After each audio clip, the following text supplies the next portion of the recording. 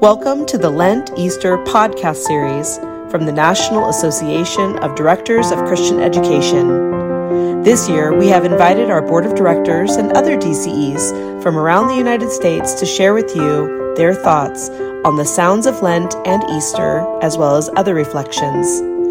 Throughout this season, we ask you to consider the message of our suffering Savior and his road to Calvary. As we journey toward the cross and empty tomb, we pray that you are blessed by these devotions.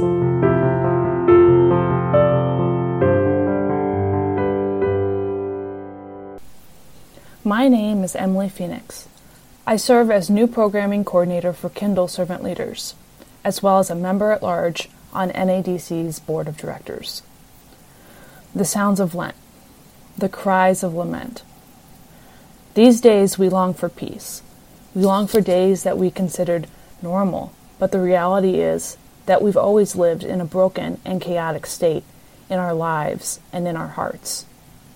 This season of Lent gives us permission to cry out and lament. It reminds us that Jesus spent his days on earth in a similar state. Jesus experienced joy and had good days, but he also lived day and night with a mission that would end with him on the cross. Jesus carried a burden that we only see a glimpse of in these last days. Jesus encountered people who cried out in fear. From Matthew 14. Shortly before dawn, Jesus went out to them, walking on the lake. When the disciples saw him walking on the lake, they were terrified. "It's a ghost," they said, and cried out in fear. But Jesus immediately said to them, "Take courage, it is I, don't be afraid." "Lord, if it is you," Peter replied, "tell me to come to you on the water." "Come," he said. Then Peter got down out of the boat, walked on the water, and came toward Jesus. But when he saw the wind, he was afraid, and beginning to sink, cried out, "Lord, save me." Immediately Jesus reached out his hand and caught him. "You of little faith," he said, "why did you doubt?" And when they climbed into the boat, the wind died down.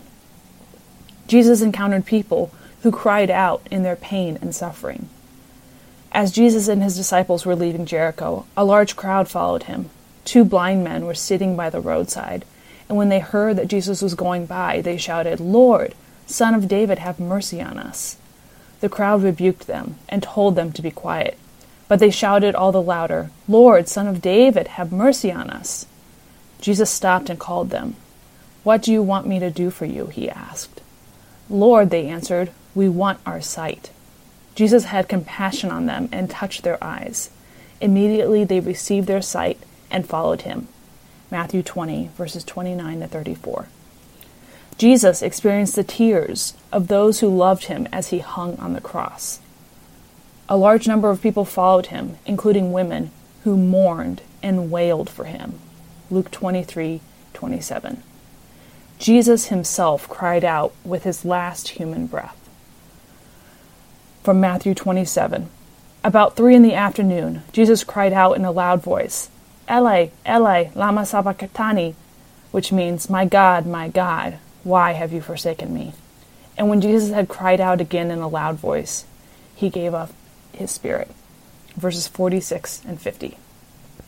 And on this Good Friday, the last cry came from a centurion who knew in the midst of grief and fear who Jesus was. When the centurion and those with him who were guarding Jesus saw the earthquake and all that had happened, they were terrified and exclaimed, "Surely he was the Son of God." Matthew 27, verse 54. Dear Lord, as we hear the cries of lament, grief, unrest, sickness, and death, we can be reminded that you experience all of this and more on our behalf. Lord, bring us comfort in the reminder that in your death, we have been given life eternal. Your cries from the cross made us whole again forever. Amen. Thank you for listening to this week's Lent Easter podcast. We ask you to look for us on your favorite podcasting platform to regularly receive NADCE's podcast during this Lent and Easter or Advent and Christmas seasons, as well as throughout the year. God's blessings on your week.